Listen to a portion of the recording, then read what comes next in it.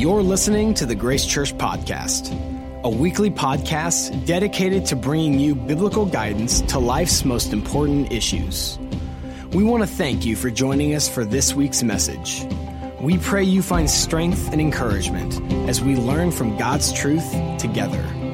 For more information, go to visitgracechurch.com. Well, what's up, Grace Church? I don't know about you, that intro's kind of becoming my jam now. I'm kind of starting to dig it. Sorry, I was just caught myself for a second. Hey, it's good to see you. Good to be here. Glad to be worshiping with you. My name is Kent. I have the great pleasure of serving as the campus pastor for the Olathe campus of Grace Church. As you may or may not know, Grace Church is a multi-site church, so just want to welcome those of you joining us from any of those sites, whether it's Overland Park campus or Olathe campus. Maybe you're joining online. If that's the case, welcome. We're glad that you're here. We're going to be continuing a series today called When God Doesn't Make Sense. We're going to be looking at a story out of Luke chapter 18. So if you need a Bible, if you need a pen to take notes with, if you need a service handout to take notes on, just lift up your hand in any of those places and someone will get you taken care of. You know, we are a culture that is obsessed with appearances. And I would imagine that everyone here spent a fair amount of time on your personal presentation today. You thought about what you were going to wear. You wanted to make sure that those things you're wearing matched to some degree. Maybe some of you didn't care about that, but at least you thought about it. You thought about your shoes. You thought about the way your hair looks, how you're going to be accessorizing, personal hygiene, which good. Thank you for that. Keep doing that one. But we care about how we appear because we care about the way others think about how we appear. We care about how we appear to others. And, you know, appearances, while they're good, they don't always make sense. Appearances don't always make sense. What we see isn't always the reality.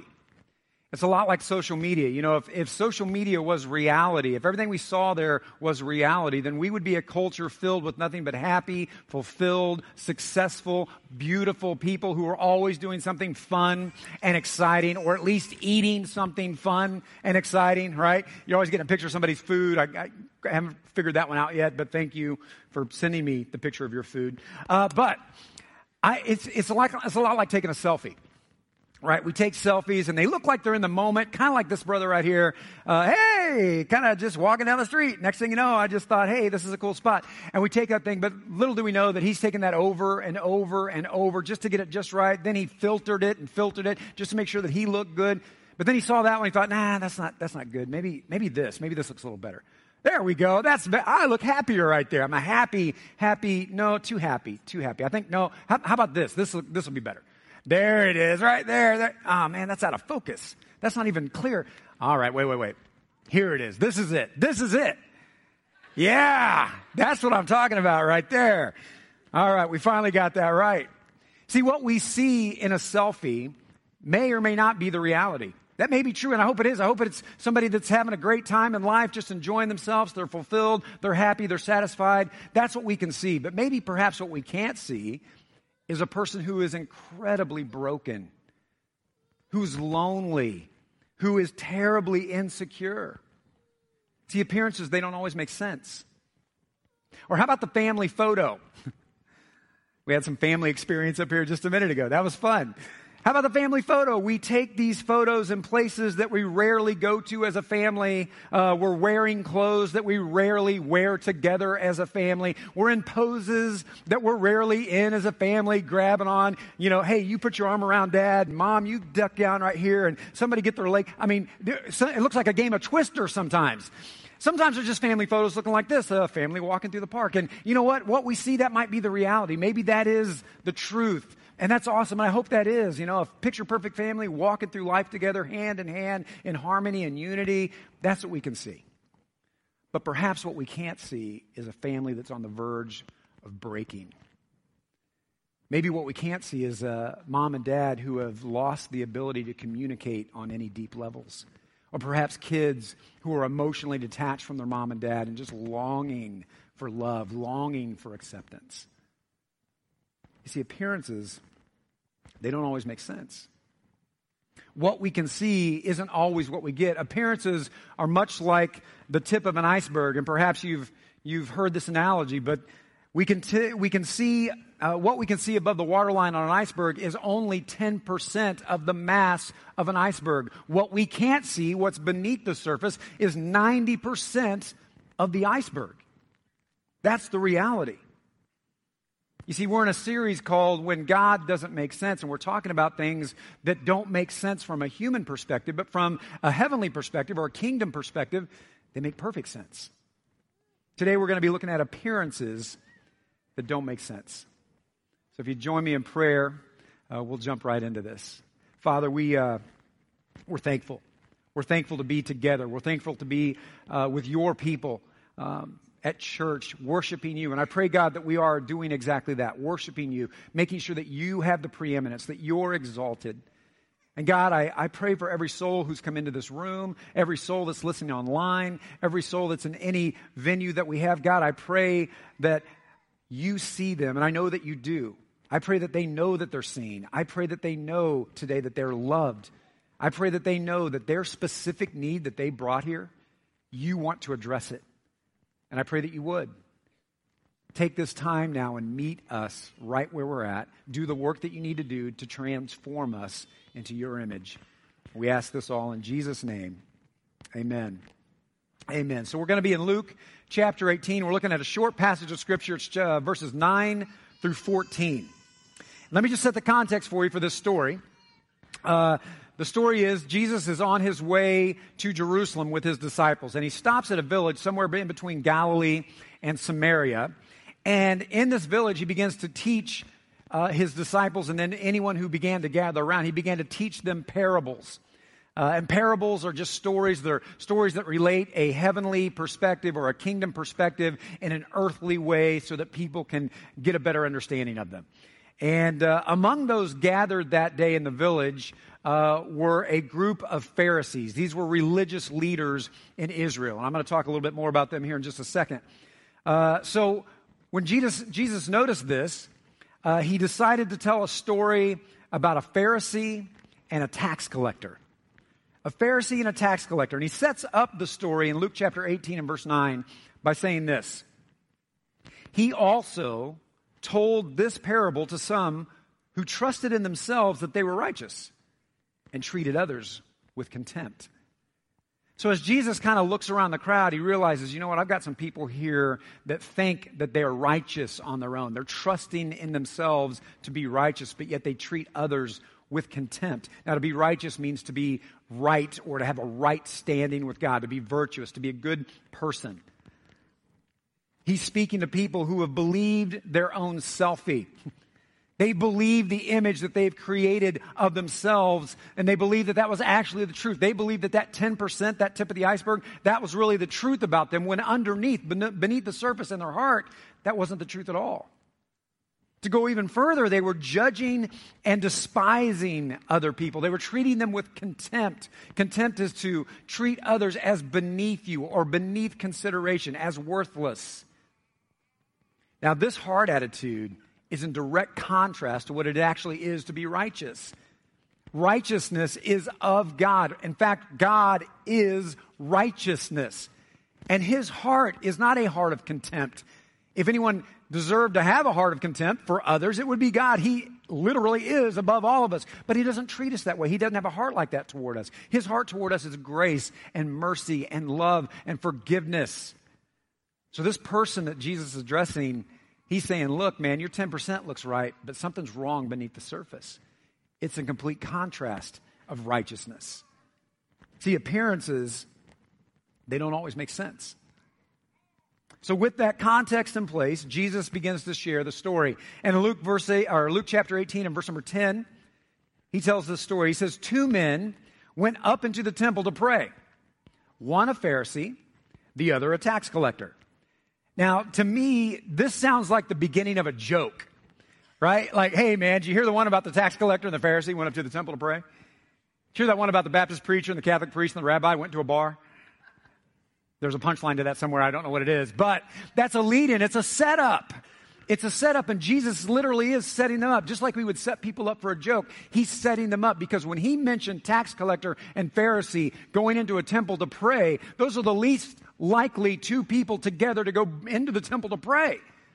And right away, he would have caught everyone's attention. They would have been waiting for the punchline to this story. Like, wait, did he just say tax collector and Pharisee? Is that what did I hear that right? Oh man, what's the end of this? He would have drawn them in. Right away, he had them. With these two men, Jesus is giving us, and if you're taking notes, you can write this down. This is our first point. He's giving us the tip of the iceberg. He's giving us the 10%, the visible piece of this story. He's saying, hey, here's the appearances.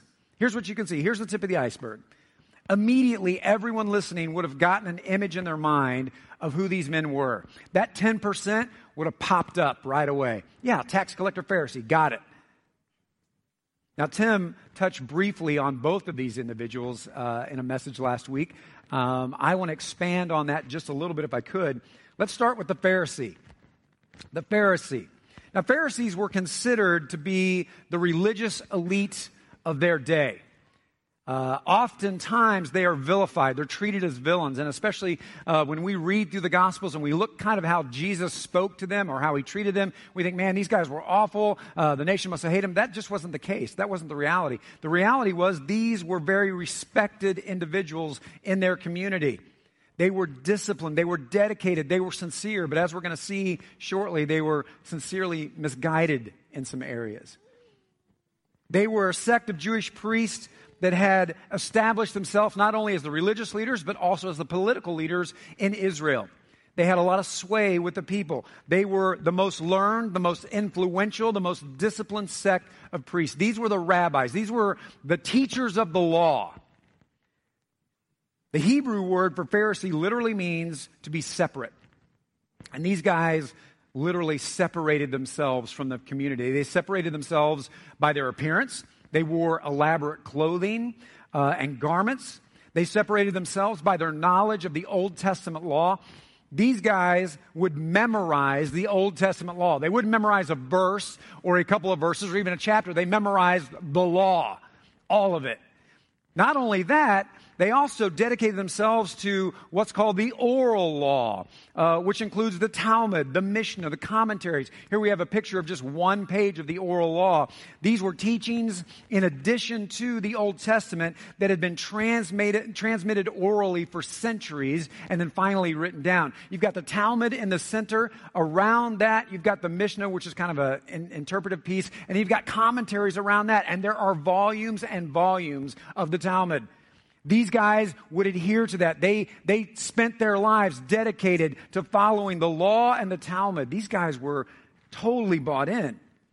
And if you were to ask people, hey, when you think about a Pharisee, the 10% image that would have popped into their mind, things that they would have used to describe them would have been spiritual, righteous. These guys are righteous. They're dedicated. They're disciplined. They're passionate for God.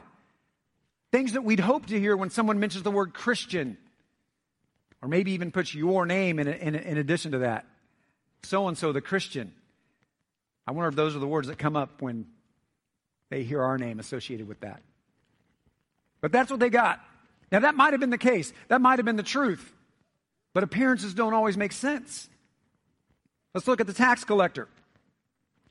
The tax collector, again, as soon as Jesus would have mentioned tax collector, immediately an image would have popped into mind. Not only an image would have popped into mind, but probably an emotional response would have bubbled up in them. Maybe even a visceral emotional response. Maybe even an action would have been associated with it. Like as soon as he said tax collector, the group might have collectively went, tax collector, cursed, boo, hiss. It's kind of like going to Arrowhead on game day and getting into a group of Chiefs tailgaters and starting to bring up the Raiders. And all of a sudden, beer bottles are flying and, spit on you and cursed be there. That kind of reaction is what they would have gotten. Immediately, as soon as Jesus said this, they would have gotten an idea, an image in their head. Tim talked a little bit about these guys. They are extortioners. They were thieves. They worked for the Roman government. They're Jewish people working for the Roman government, contracted to collect taxes from their own people. And so they would be paid out of the taxes that they would collect. But not only that, depending upon how they felt that day, they would jack the price up a little bit. They'd jack the taxes up a little bit so they could line their own pockets. They were thieves. They were extortioners of their own people. So immediately when they heard tax collector, they thought dregs of society. This is the lowest of the low. In fact, when you read through the Gospels, when these guys are mentioned, they're mentioned with the sinners. It's always tax collectors and sinners. They have their own low class. They were lower than a snake belly, man. I mean, they were just the low of the low.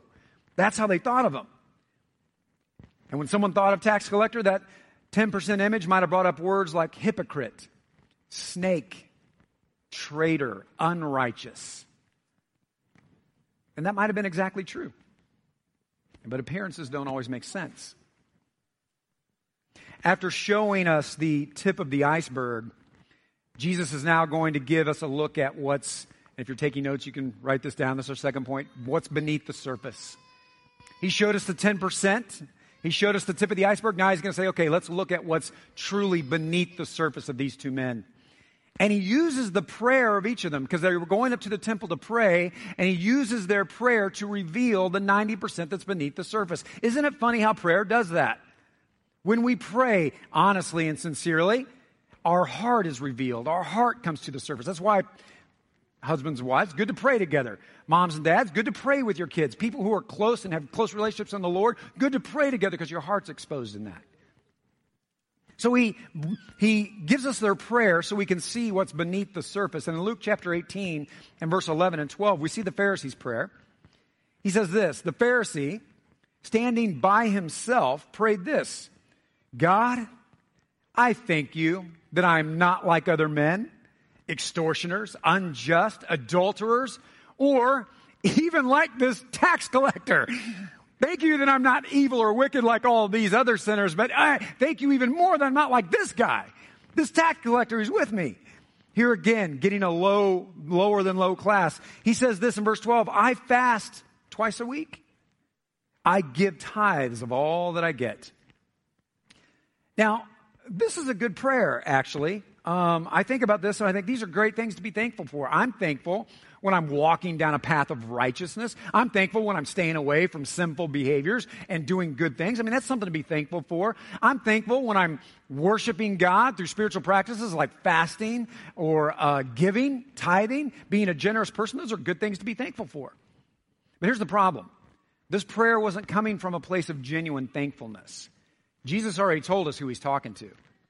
He's talking to people who thought in themselves to be righteous, but had contempt for others. He's talking to people who believed their own selfie when their heart was something else. See, this prayer has less to do with God and more to do with the person who's praying it. Now, before I allow myself to get too critical of the Pharisee, I just have to admit something to you. I've prayed like this. I've prayed like this. And maybe if you're a praying person, you've prayed like this too, where we begin to or exalt our exploits before God, right? Like, hey, God, I've been pretty good lately. Kind of like when we write a letter to Santa Claus when we were kids. Been good, should get a gift, should get a blessing, I'm doing all right. And we kind of couch it in different phrases or words, but in our heart, we're kind of expressing to God why we deserve something from him. I've done it. I still do it, unfortunately. Even as I was preparing this message, I thought to myself as I was going through this, man, I'm so glad that I'm not like this Pharisee. No, I just became like the Pharisee. I just became exactly like him, treating him with contempt, the way he's treating others.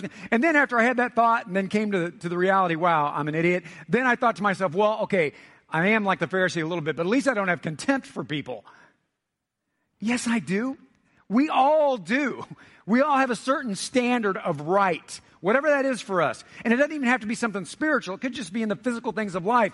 We have a right when it comes to our diet. We have a standard when it comes to working out. We have a standard when it comes to education. What? You don't have a college education? Less than. You are this political, you have this political persuasion, not this one? You're one of those. Yes, even when it comes to parenting, we have an idea of how we should parent our kids. When you're not doing it like I'm doing it, you must just be an idiot. We wouldn't say that, of course, verbally, but inside somewhere, it's creeping up. Of course we treat others with contempt. We do it all the time. So maybe this Pharisee, this person that Jesus is speaking to, maybe he's speaking to me. I got real happy at first when I thought, yeah, he's not speaking to me. And then I realized, oh, crud, he's speaking to me. See, this prayer reveals that something is seriously wrong beneath the surface for the Pharisee. He's standing by himself. In other translations, it says that he stood and prayed with himself, the language indicates that he is addressing this prayer less to God and more about himself. It's actually a speech. It's kind of like prayer preaching. You ever been around somebody who prayer preaches? Like they start off right, like God or Dear Heavenly Father or Jesus, we just come before you. And then the rest of their prayer is a speech. Like, talking about the ills of society or the ills of our family or the ills of the person I'm praying with. I'm just couching it in prayer so they won't be disguised, but they know. You ever prayer preached? I've done it several times. Just giving my opinion through couching it in prayer. His prayer mentions God once. God, and then the rest is 5 I's. I thank you that I'm not like this person. I do this. I do that. I'm good. They're bad. Thank you. That's his prayer. He says, I'm not like other men. See, we see here how the Pharisee is trusting in his own self for righteousness. The Pharisee's standard for righteousness and goodness is probably no different than the rest of the world. He's judging it based on the tip of the iceberg, the 10%, what we can see, the observable behaviors. We do good things, we don't do bad things. I imagine that if I were to ask everyone gathered in any of our venues, if I were to say, hey, do you consider yourself to be a good person? I bet 95 to 99% of us would say, yeah, I do. And we'd probably give that answer based on the same reason that the Pharisee thought, which was, I do good things, I don't do other bad things. Now, I do some bad things, but not a whole lot of bad things, but most of my stuff is good things. In fact, most people who believe in an afterlife of some sort, whether they're a Jesus follower or not, they typically believe that their goodness warrants favor with God. Their goodness in some way should earn them eternal life in heaven. In fact, sometimes those of us who are Jesus followers believe that our goodness warrants favor with God. Why? Because we're doing some good things and we're not allowing ourselves to do bad things. Of course, we all have our own standard to measure what's good and bad, but how does God measure it? He can only measure it by himself. Goodness, righteousness, holiness, he can only measure it by himself because he is all of those things. Everything else falls short of that standard. It's sinless perfection. That's good. Everything else falls short of good. Wow, what do you mean? That means we're all in a mess. That means we're all falling short. In fact, Jesus actually used the righteousness of the Pharisees to demonstrate this very point. In Matthew chapter 5 and verse 20, he says, for I tell you, unless your righteousness exceeds that of the scribes and the Pharisees, you will never enter the kingdom of heaven. Wait, what? What did he just say? The people who were hearing that at that time would have been like, what? What do you mean? I mean, the Pharisees and the scribes, they're the cream of the crop. They're the righteous of the righteous. If spirituality had a SEAL Team 6, the Pharisees would be it. They're the top. They're the best. And you're saying my righteousness has to exceed that? How's that even possible? Well, that's the point. It's not. It's not possible. No one, not even the Pharisees, are good enough to warrant God's favor, to warrant heaven. In fact, he finishes this passage in Matthew chapter 5. Jesus says in verse 48, he says, you must be perfect as your heavenly Father is perfect. Well, now we're all shot. Now we're all done. See, appearances don't always make sense. Jesus once said this to the Pharisees. He said to them, they honor me with their lips, but their heart is far from me. They honor me with the outside. The tip of the iceberg's looking good, but their heart is far from me. They're not connected to me. How many of us as Jesus followers live like this? As Pastor Pete Scazzaro says, he says, we have Jesus living in our bones, but he doesn't live in our heart. How many of us, we look good on the outside. We're going through the physical motions. We're doing everything we're supposed to do as Christians. We go to church, we give, we serve, we do the things we do, but our heart is not genuinely connected to God in any way. Our 10% doesn't match our 90%, but maybe we've chosen to believe the 10%. You know, I used to be this Pharisee. I used to be just like this.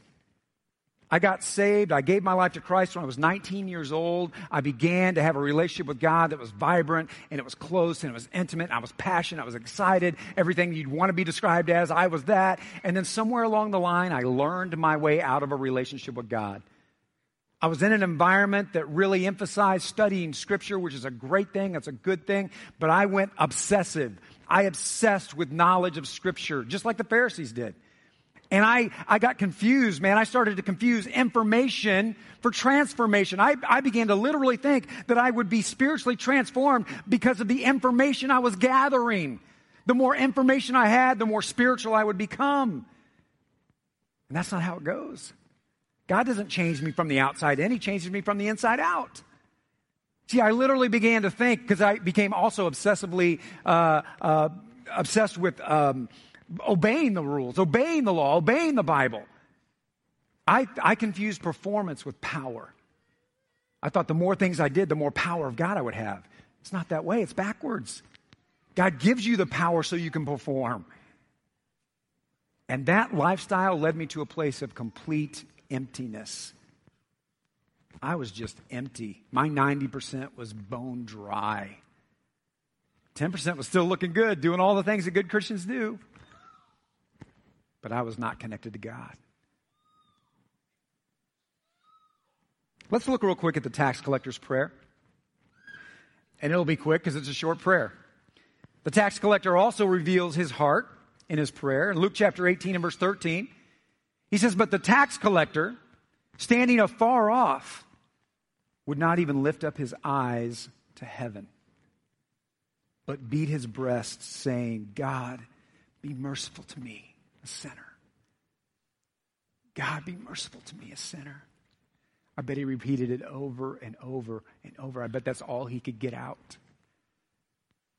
God, be merciful to me, a sinner. This tax collector, this traitor to his nation, this person that you love to hate, comes correct. He comes with a humble heart, a desperation for God. He wants the Lord. He desperately wants forgiveness. He desperately wants mercy. He desperately wants to be connected to God Almighty.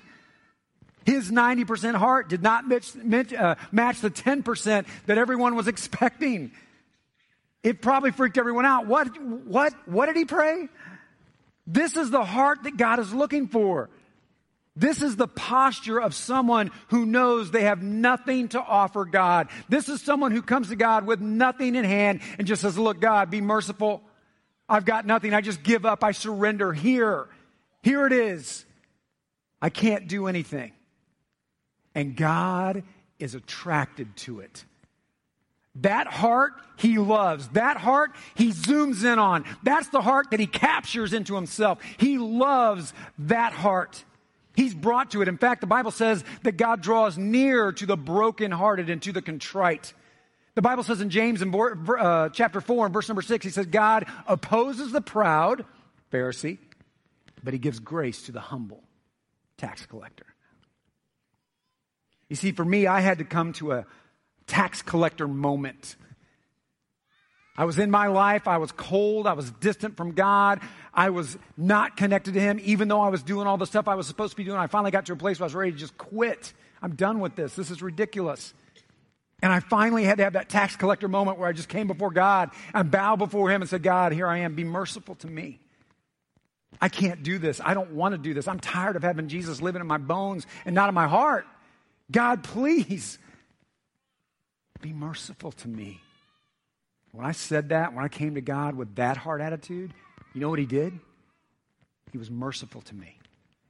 He brought grace to me. He changed me. That was a transformation moment, man. That was one of my biggest transformation moments from the time that I got saved. And that changed me. That changed my relationship with the Lord for the rest of the way out. I began to see things differently, do things differently, think differently. I began to approach God differently. I needed that tax collector moment. Maybe you, today, you need that tax collector moment. See, look what happens. Jesus sums up the story in chapter 18 and verse 14. He says, I tell you, this man, the tax collector, went down to his house justified. Justified. God made him right. Even though he was wrong, God made him right. Changed him. rather than the other, Pharisee. For everyone who exalts himself will be humbled, but the one who humbles himself will be exalted. See, nobody in this story received what people thought they were going to receive. They didn't receive what their appearances would suggest. See, appearances, they don't always make sense. God wants your heart. He wants your heart, and He doesn't care about the appearances. He doesn't care about your regular attendance. He doesn't care about your giving. He doesn't care about your serving. He doesn't care about your mission work if your heart doesn't match it. If your heart is disconnected from Him, all the other stuff doesn't matter. It's just busy work. God wants your heart. And if He gets your heart, you know what will happen? He'll change you. The 90% will become glorious. And you know what it'll do? It'll change the 10%. And the 10% will become glorious. And all of a sudden, the work that's getting done through you isn't the work that you're doing. It's the work that God's doing through you. That attending, that serving, that giving, that mission work, all of a sudden it's filled with the Holy Spirit of God. And now it's powerful. Some of us, maybe we need our tax collector moment today. Have you believed your own selfie? Have you deceived yourself with the image that you've created of yourself? Maybe you're a Jesus follower who's doing good things. Have you convinced yourself that those things actually bring you in connection with God? Perhaps you're a Jesus follower who finds themselves disengaged with God's purposes. You come to church, you give every once in a while, you're a good person. But you're not engaged with the purposes of God in your life at all. You're not serving, you're not ministering to other people, you never share the gospel. Have you convinced yourself that that's okay? That, yeah, God's fine with this, He's fine with me, as long as I'm not hurting anybody and I'm doing okay, I think God's okay. Have you convinced yourself of your own selfie that that's all right? If you're not a follower of God, have you convinced yourself that you're good enough to gain entrance into heaven? I'm good enough. I don't need the cross. I don't need what Jesus did. I don't need His blood. I don't need that sacrifice. I'm fine. If you're not a follower of God, but you know you're not good, you've done plenty of bad things and you know it, have you convinced yourself that there's no hope for you? That there's no mercy, that there's no forgiveness, that there's no love from God for you? Can I just tell you, regardless of what your scenario is, the answer's the same. Humble yourself before God, and He will lift you up. Would you pray with me? Jesus, we are a people who need You desperately. Whether we realize it or not, whether we know it or not, whether we've talked ourselves into something else, the reality is we need You. Our heart needs You. And God, if we would just come before You right now in a humble attitude and a humble approach and just say, here I am, You'll meet us in our moment, whatever that moment is. And there may be some listening to my voice right now who do not know You. They don't have a relationship with You. God, I pray that they would have their tax collector moment right now. That they would realize that Your cross was necessary, that Your sacrifice was necessary, and it paid the price that they could not pay on their own. And it forgives, it gives grace, it gives mercy. And through the cross of Jesus Christ, You're able to love every single one of us and bring us into Yourself. And for anyone who doesn't know You right now, God, would You let them know how much You love them? Would You let them know that You want to meet them right here and have a relationship with them? If they just cry out to You like this tax collector, God, have mercy on me, a sinner. That You would meet them right here. If they would do that right in this moment, You would make them Your child. You'll save their soul. You'll give them a home in heaven. You'll begin a relationship with them. And Father, if there's those of us that are Jesus followers who have been looking pretty good in our 10%, but our 90% is far away. Our heart isn't connected to You like it should be. God, may we have our tax collector moment right now. and just come before you in humility and say, here I am, God. Here I am. We love you, Father. Thank you for your love for us. We pray all this in Jesus' name. Amen. Thank you for listening to this week's message. If you have questions or would like to contact us for prayer, please email us at info@visitgracechurch.com. For more information about our ministries, location, and service times, go to visitgracechurch.com.